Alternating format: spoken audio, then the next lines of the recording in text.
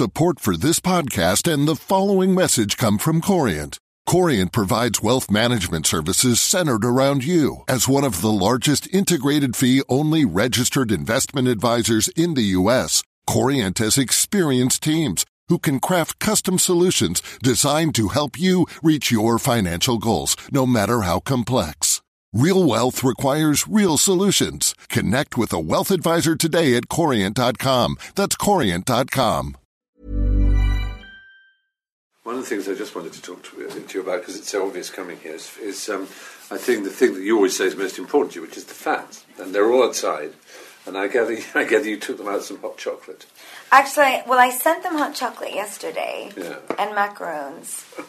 And then today, I had press all day, and I felt bad because I usually would leave the hotel and I would get to say hi, but I knew that I wouldn't have time and they'd be waiting all day. So I just went down and I brought them some fresh cookies and flowers.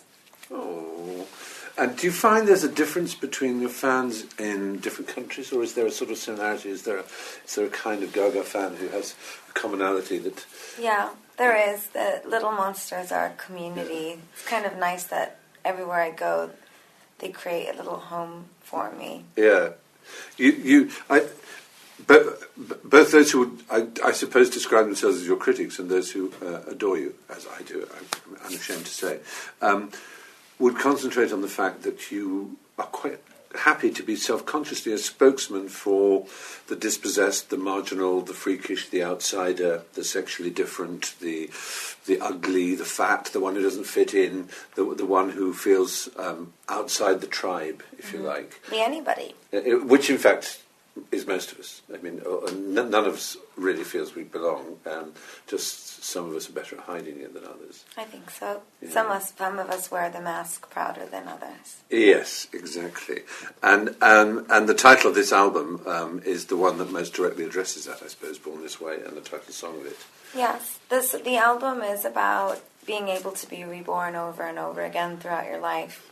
So it's not just that God may be gay, or God may be lesbian, or God may be bi, and that's who I am. No. It's about being reborn. No. In fact, sexuality is just one very small part of it. And I think it's so interesting to see the way people latch on to words. You say the word gay in a song, and suddenly all the other words float away, and the focus goes in just on one word. I'm happy that everyone focused on that word, though. It's an important word to liberate.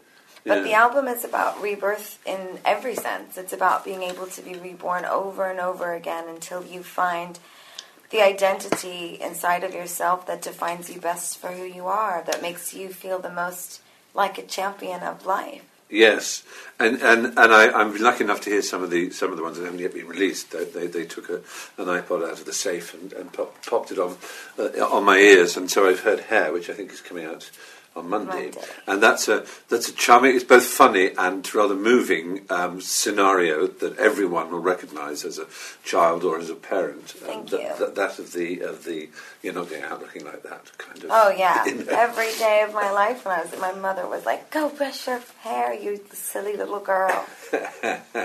And cut it while you were asleep, as it She did. She literally did, like Delilah. Yeah, well, because it was, I would have split ends, because I'd never want to cut my hair, and it was so long, so when I was asleep, she'd cut my hair at night. Oh, heavens. The lyric is true. And do you imagine, you, of course, are, to someone like me, of course, remarkably young, so you can still be a spokesman for teenagers without seeming like you're patronising them.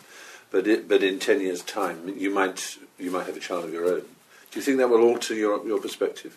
Or are you just prepared to wait and see what happens? I don't know. I suppose I'll wait and see. And perhaps it is patronising to some people. Some people don't feel the need to be liberated, and that's okay. Yeah. I just have a message, and we'll fight to the death for it.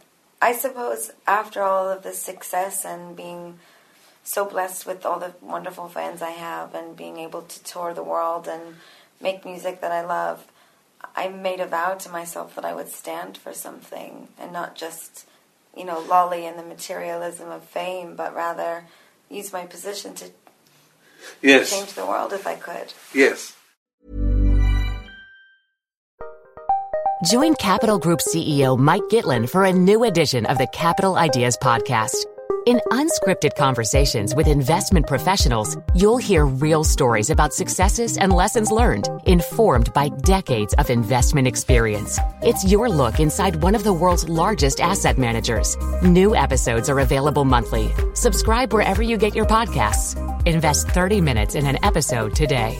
Published by American Funds Distributors, Inc.